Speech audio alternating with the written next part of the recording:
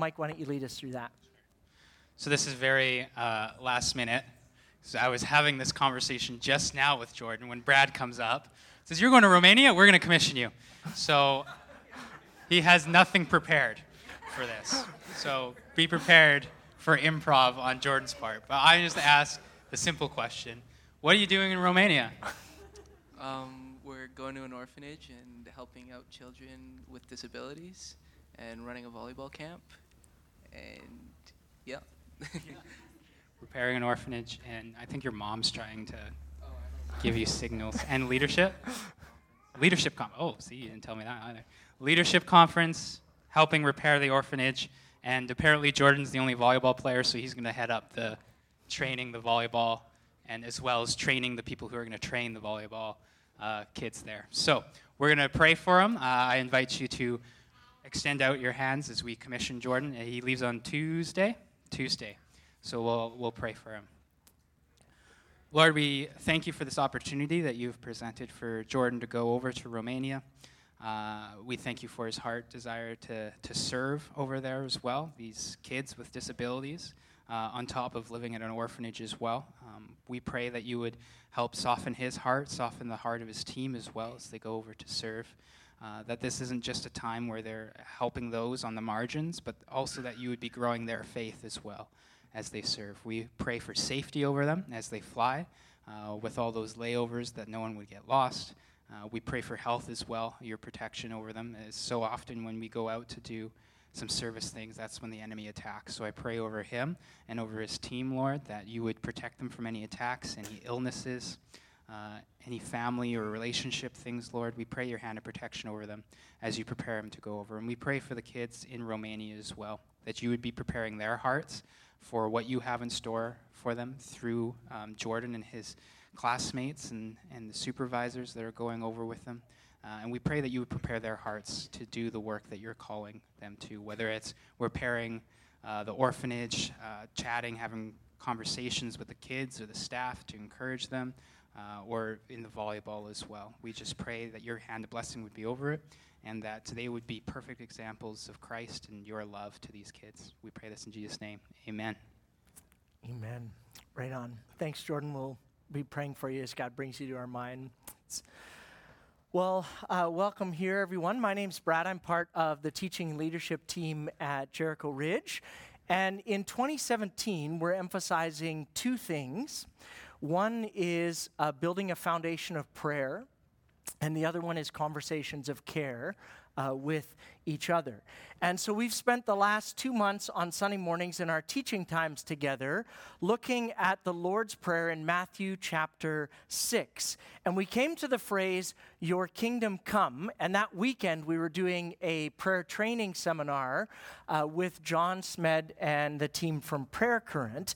And John said as he started that message, "Oh, great, it's nice of Brad to ask me to preach the hardest sermon in the whole of the New Testament, defining the kingdom of God."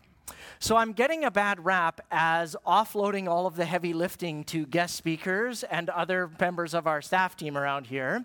But I did begin to think more about John's phrase and that notion of the kingdom of God as a hard thing to define and understand. And I realized that how true that really is.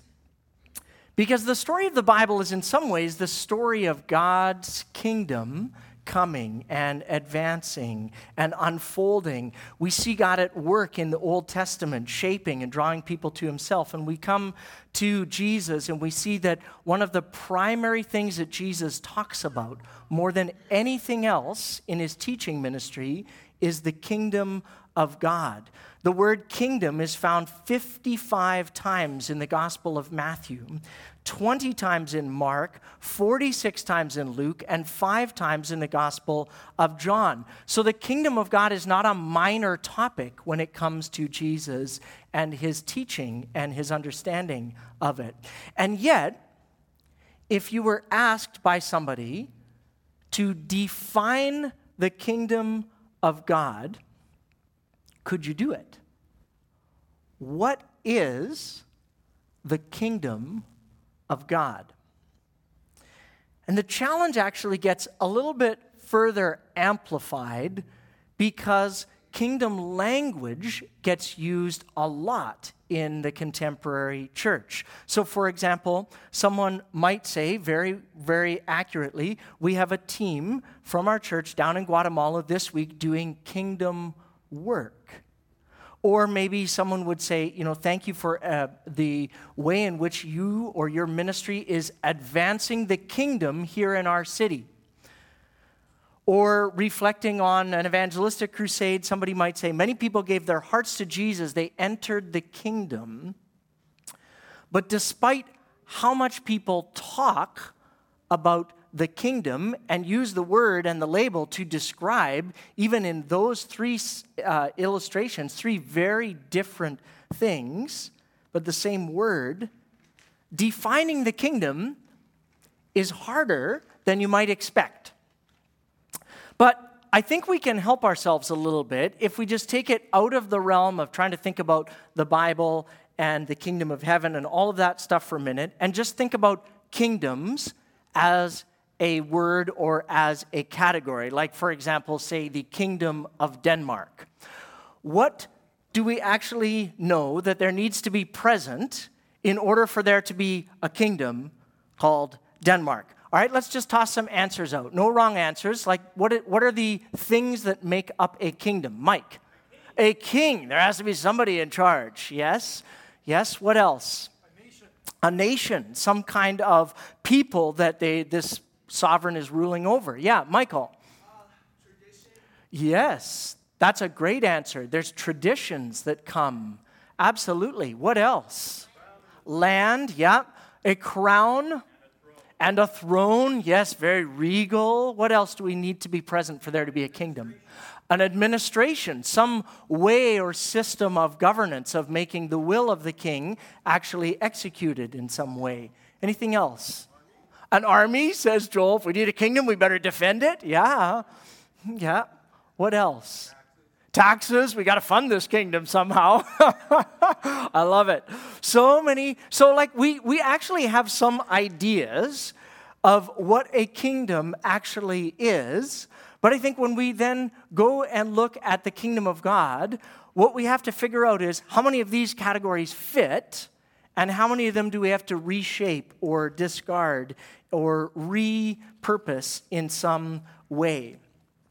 And so I want us in this series, as we go through and talk about the various ways in which the kingdom of God actually works and the way that we participate in and enter into the kingdom, the way the kingdom is shaped. We're going to look particularly in the book of Matthew and how over and over and over again, the phrase the kingdom of God is used to describe yet another aspect of what it is that God has for us to enter into. And to do this well is actually going to take some time because it is one of the harder things to define in the Bible. And so we're moving into this teaching series now called Your Kingdom Come, which will take us through the season of Lent, will take us through Easter, through Pentecost, and right till the end of June. And as we gather each weekend, we're going to explore together all of the different aspects of the principles that God's kingdom runs on and the ways in which then we participate and engage in that. So we're going to have lots of help from various people at Jericho are going to be teaching, and we'll hear stories of people coming into membership and where the kingdom has come into their lives and how they see God's will being done in their lives as it is in heaven. But we still have our fundamental tricky problem, and that is defining the kingdom. What do we mean when we use the phrase kingdom of God? And one of my favorite authors and theologians wrote a book about this a few years ago called The Kingdom Conspiracy. And he uses a helpful illustration in there that I want us to look at a little bit today because he highlights for us what I think is a very common problem.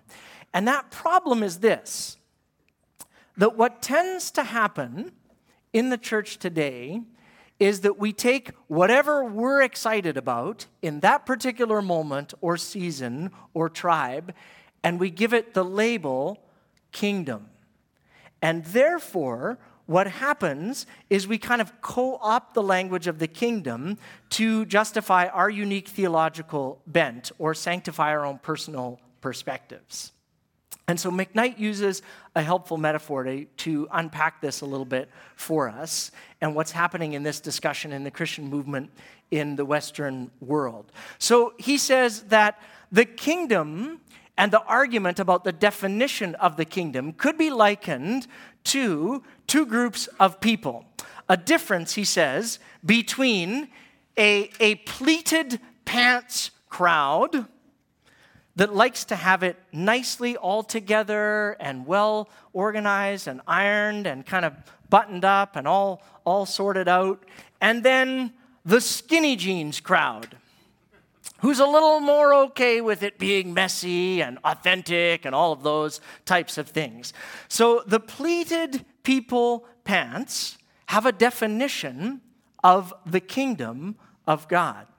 And often they're very keen to answer the question of where is the kingdom of God. Jesus said that it was here and it was close. And he noted also when he talked to people that there was a future dimension and nature to it. So the pleated pants people, they're very proper theologians in their discussion. They're rigorously trained, and so they use big phrases to describe this. And they say things like, the kingdom of God is about a realized eschatological reality. Ooh, and we all say, yes, that sounds very impressive.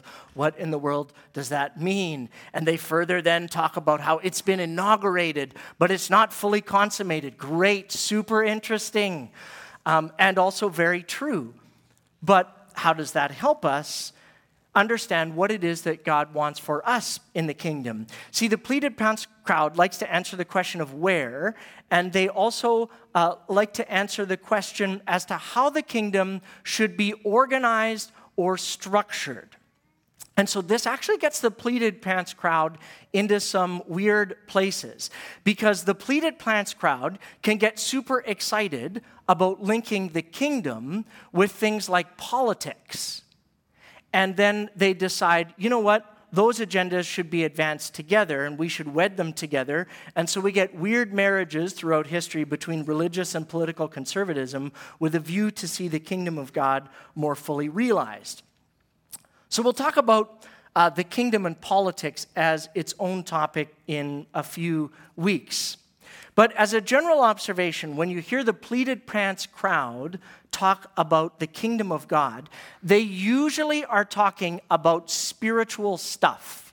So they're usually talking about things like evangelism would be a big word for them. They're talking about usually redemptive moments where the kingdom is breaking into our reality. So that would be things like personal salvation, could be elements of healing in some way, could be an element that they feel important to restore some aspect of culture that has been tainted by the fall or by evil. And so they're going to get engaged in that process, in bringing redemption or redemptive moments or the kingdom. Thy kingdom come, thy will be done on earth as it is in heaven. So those are the things that the pleated pants people get excited about. Not bad, evil, or wrong things at all. But on the opposite side of this question of defining the kingdom, we have the skinny jeans people. And the skinny jeans people, are ministry hipsters. And this is a gross overgeneralization, but stick with me on this one for a minute. The skinny jeans crowd emphasizes the fact that the kingdom is breaking into our reality wherever justice is done. When people who are poor get fed, the kingdom is coming. When kids get better educated in schools and the school goes up in the Fraser Institute rating, the kingdom is coming. When creation is getting cared for and the common good is being advanced, the kingdom is coming. And so when skinny jeans people use the language of kingdom, usually they're using it to describe justice or good deeds done by good people, Christian or not, in the public sector for the common good. And that's kingdom work that is happening. So very, very different definitions of the kingdom of God and how the kingdom of God should go about breaking into our reality. Very different places that each group thinks about spending its time and its resources. Very, very different visions in some ways of what the people of God or the church should be about. And so we're left to wrestle with the question, well, who's right?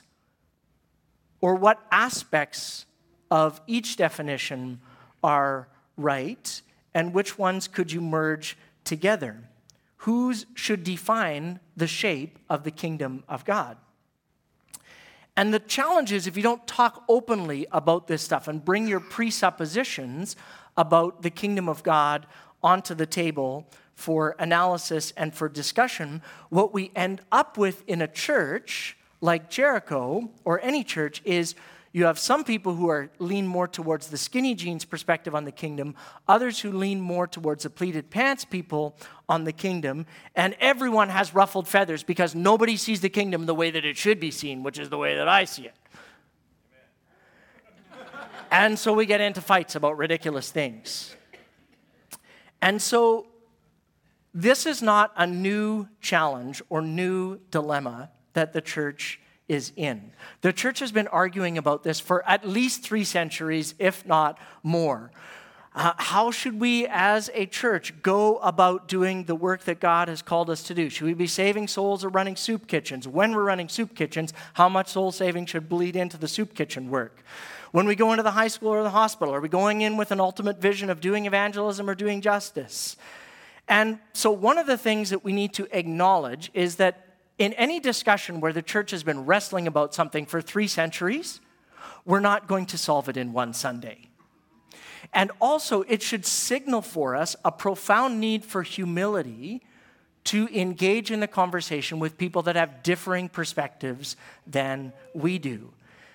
But it also helps us if we can sharpen and focus our definition of the kingdom, because then we can understand where we want to spend time and how God has equipped and strengthened us and given us a passion for. So we do need to think about how we're thinking. As our own Al Thiessen is very fond of saying, you have to think clearly in order to act correctly. And so if you can think correctly about something, then that's the pathway of beginning to act correctly. So it is really worth doing a little bit of work to define and clarify our terms. Are we doing kingdom work, for example, when I'm mowing my neighbor's lawn? Are we reflecting the priorities of the kingdom when I say, I don't think I really need to go to church regularly. I do lots of kingdom work at my job during the week. I need a break from kingdom stuff on the weekends. So one of the things that I want you to catch in our time together this morning is that when you want to define a word that shows up in the Bible, let the Bible speak into the definition of that term. This is one of the great things about doing life journaling together, as we go straight to the source. And so this morning we're going to look at and begin to look at where does this phrase get used in the Bible. And so I want you to take your Bibles and turn with me to the Gospel of Matthew. One of the most helpful places for defining this is in the conversations that Jesus has, because he uses this phrase a lot. And so we're going to focus the bulk of the series on how does Jesus define and give shape to the kingdom of God. And in the Gospel of Matthew, Jesus is always using phrases like, the kingdom of God is like, and then he'll tell a story. Or the kingdom of heaven is, and then he'll describe something that's happening about the kingdom. And so we're going to see that the kingdom of God is, in fact, one of the main themes of Jesus' teaching. And so what did Jesus say that would help us better come to an understanding of the kingdom of God? So we're going to look today at the first couple of times where this phrase is used in Matthew's gospel. And spoiler alert, we're going to see both skinny jeans and pleated pants dynamics at work, because Jesus is concerned in his ministry with both evangelism and works of justice. So in Matthew chapter 4, Jesus is at the very start of his public ministry. He's been baptized, he's been tempted, and then he begins right away a public ministry of preaching and teaching. And so in Matthew chapter 4, verse 17, we read a window on the content of Jesus' sermons. It says this in Matthew 4:17. From then on, Jesus began to preach, and he preached this: repent of your sins and turn to God, for the kingdom of heaven is near. So we don't get a full picture of the kingdom of heaven from this verse, obviously, but we get several aspects of it that begin to emerge that help to define and shape our thinking. I was reading this last week in our life journaling in Acts chapter 28, and one of the very last verses in the book of Acts is where it says, and Paul taught about the kingdom of God, and then it just kept going. I was like, but what did he teach them? That would be so helpful for our sermon series if we could steal his syllabus. But he didn't share it. So we got to kind of dig a little bit deeper. So here, this verse gives us some insight on what does the kingdom of God involve. And one of the things we see right away is that it involves a dimension of proclamation or declaration. Jesus is teaching. He's teaching publicly. I sometimes hear people quote St. Francis of Assisi and saying, preach the gospel at all times, and if necessary, use words. And what I think people are driving at when they say this is that their life should speak. Your life should be a reflection of whatever theology you're going to articulate. And you should act and live in a way that's consistent with the truth of whatever verbal declaration you give of the kingdom of God. So, when someone says, preach the gospel at all times, if necessary, use words, that's a helpful piece of the puzzle. But it's only one piece of the puzzle, because the kingdom of God involves proclamation and declaration in some way, using words, in other words. So if you're not using words to explain your actions, how do people know that our team on the Guatemala is there to demonstrate God's love? If you're not using words to explain your actions and back up your behaviors, you're not preaching a full gospel. People in Willoughby or Clayton or wherever you live or work are not just going to stumble their way into heaven simply by watching you be a nice person day in and day out. The kingdom of God requires proclamation or declaration or explanation in some way. That's one way that we can participate in the kingdom work. Not belligerently, but as God gives you opportunity to do so. Closely related to this, the kingdom of God not only needs to be heralded or spoken about or proclaimed, it also needs to be received. In other words, there is an action that's required on the part of the hearer. Jesus says, as he preaches, repent of your sins and turn to God, for the kingdom of heaven is near. So sometimes I hear people talk about how they've shared a witness or a gospel declaration time and time and time again with a friend or a family member, and that person just doesn't seem to get it. And so the discouraged Christian feels like they've done the declaration part, and they grow concerned. Maybe they did it wrong. Maybe I didn't use the right words, that they didn't get it. Or maybe the kingdom didn't get explained as clearly as somebody else could do it. Or maybe, I don't know, maybe I'm just a bad kingdom ambassador. And so they heap guilt on themselves and begin to say, well, I'm just not good at that evangelism thing. I better leave that to professionals or people who are gifted at that, like pastors or evangelists. Friends, what I want you to remember is that while you have a part in declaration, there is also a response and an action that's required on the part of the hearer. And that's not within your full control or ability to control. See, you have the opportunity, as God gives it to you, to be a faithful witness and a proclaimer and declarer. But once you do that, the action that's required on the part of the hearer is the work of the Holy Spirit to come to places of repentance and faith. Otherwise, we can subtly or not so subtly make it all about us and our witness and how we're doing at that. And so here's a word of encouragement that I want you to hear today.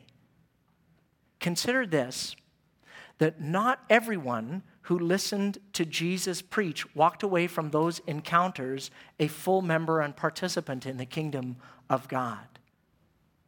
Why?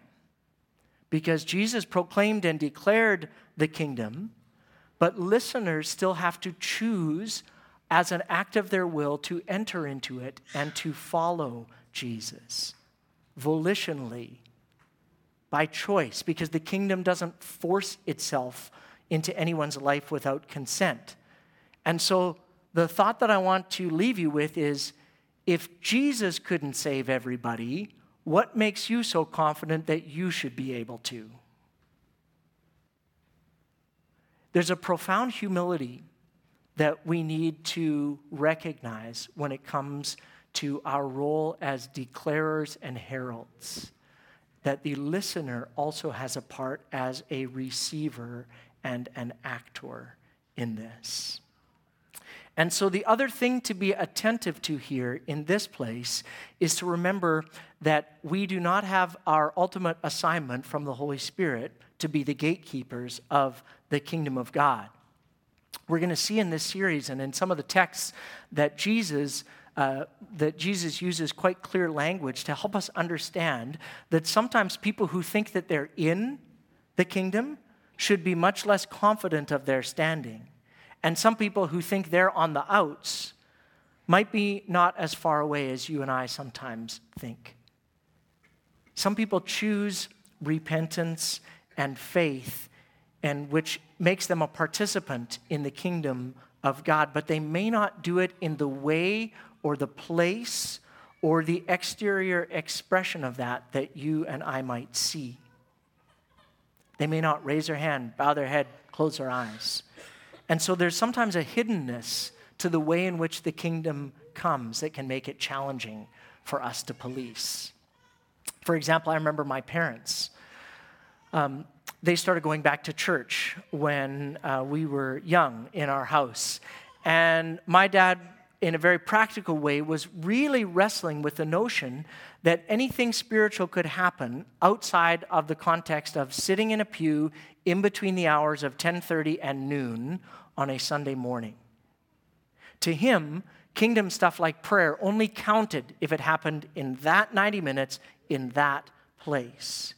And so if you didn't talk to God in that window of time, you missed your chance for the rest of the week. And so it was a shock to my dad that you could actually engage in conversation and listen to God and talk to him if you weren't in that space. And so I remember one Monday evening, him kneeling beside a ratty couch in our living room and him saying, God, I want to choose to give my life to you. I want to be a part of your family, part of your kingdom. And it happened quietly and outside of the radar of most people around us.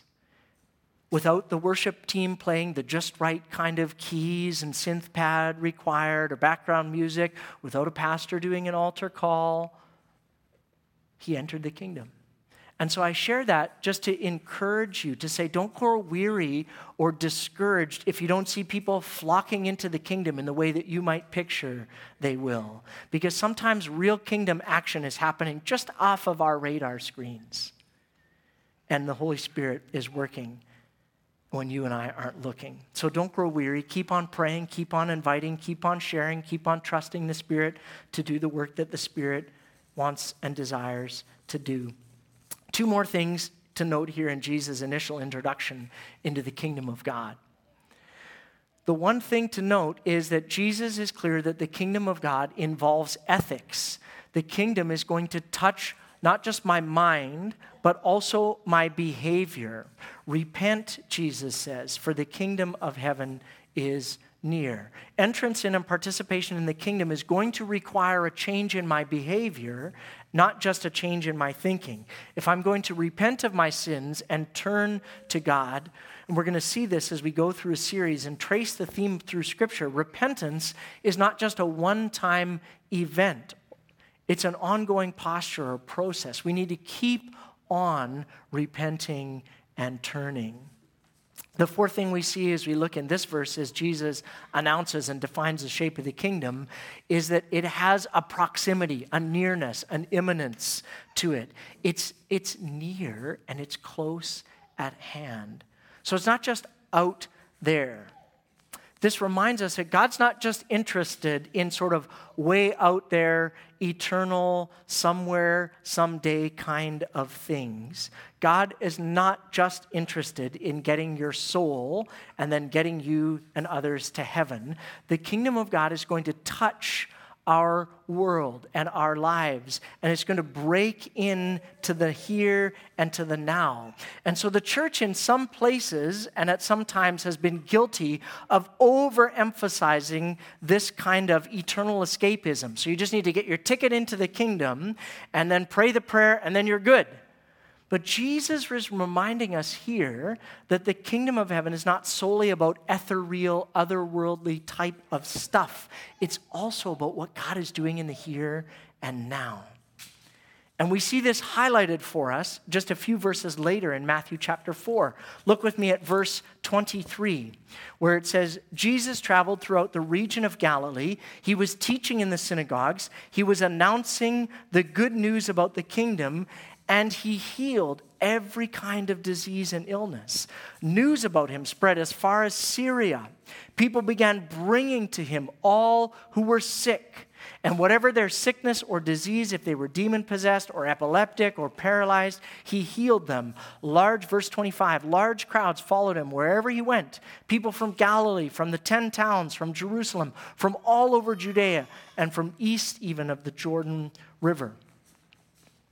This begins to give us another taste of the expansiveness of the definition of what the kingdom of God is. Because you see, the kingdom of God, here we see, includes the announcement of good news.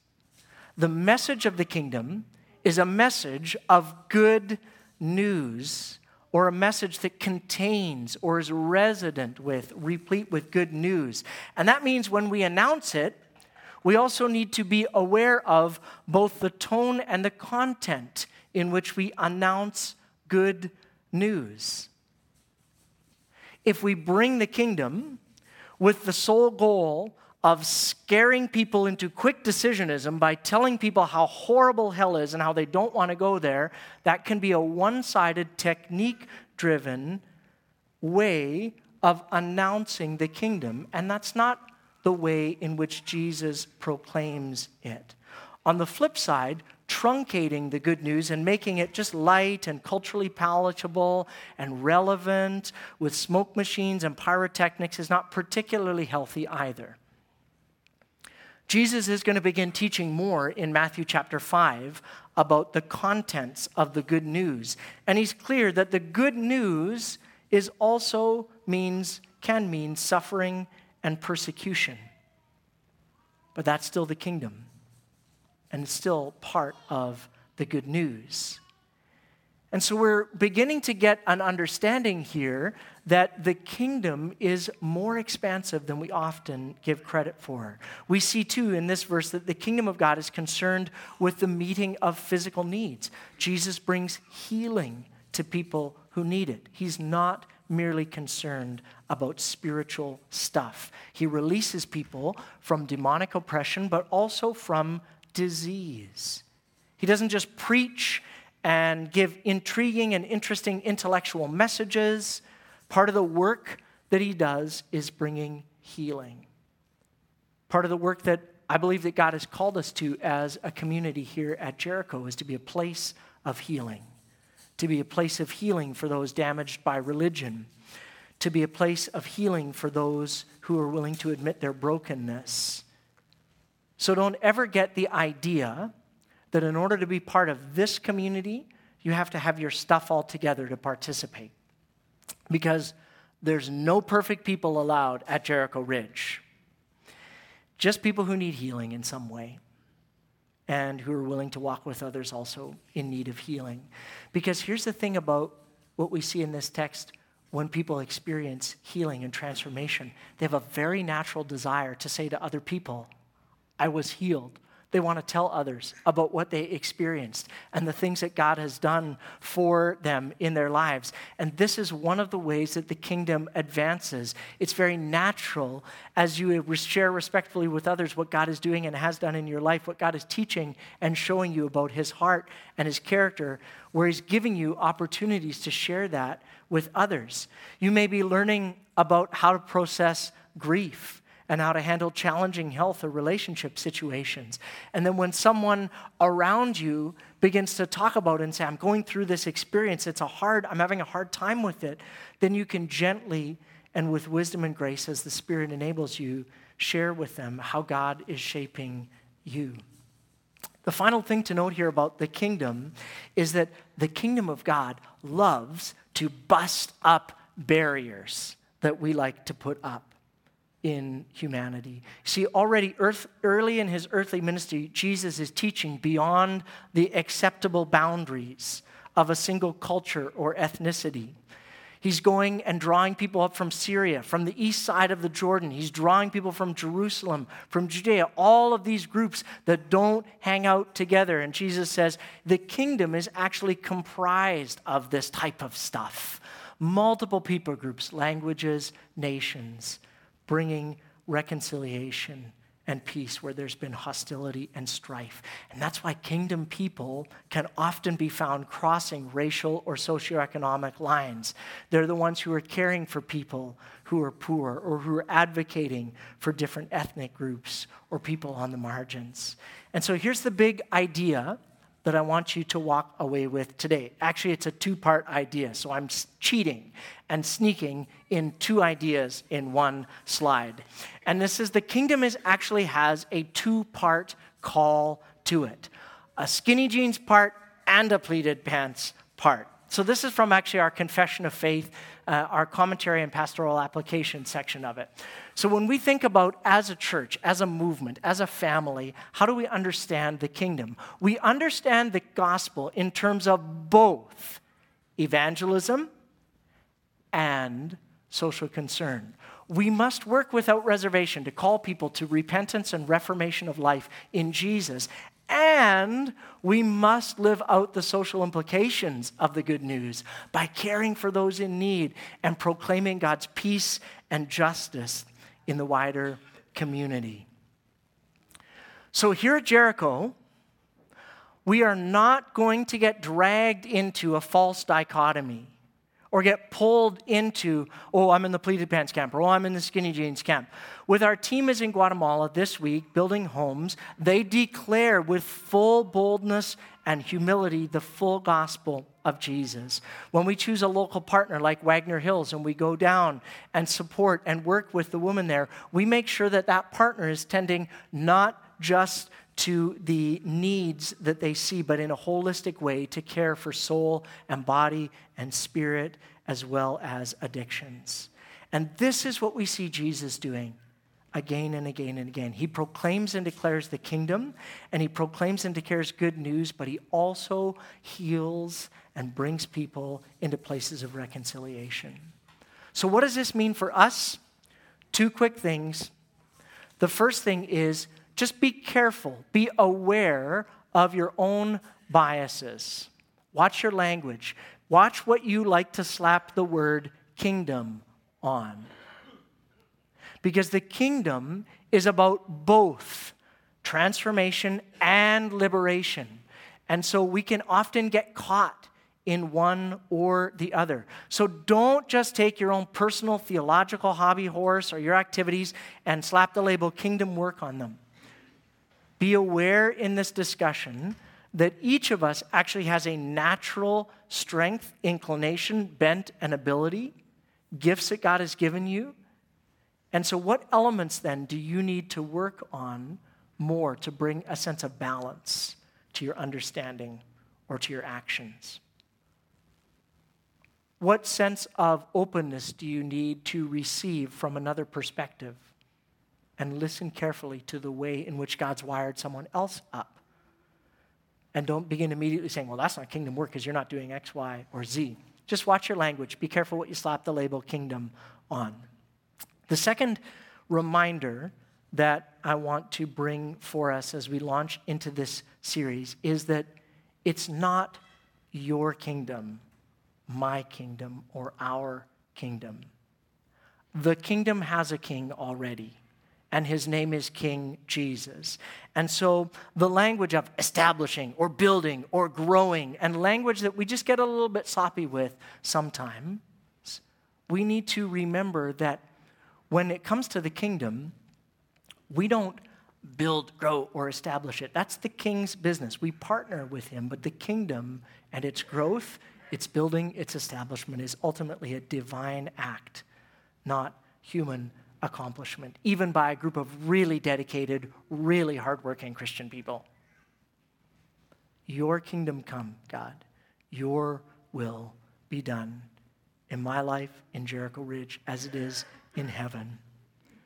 We long to see God's kingdom established, but what are the areas where sometimes you and I get tempted to believe that we're responsible to be the kingdom bringers and the kingdom setter-uppers and the kingdom advancers? Biblical terminology isn't consistent with that. We enter it, we receive it, we assist in humility as God gives us grace, because the kingdom and any discussion in the kingdom should always lead us back to the King. And so Pastor Wally's going to come and lead us as we prepare our hearts for a time of celebrating communion together this morning.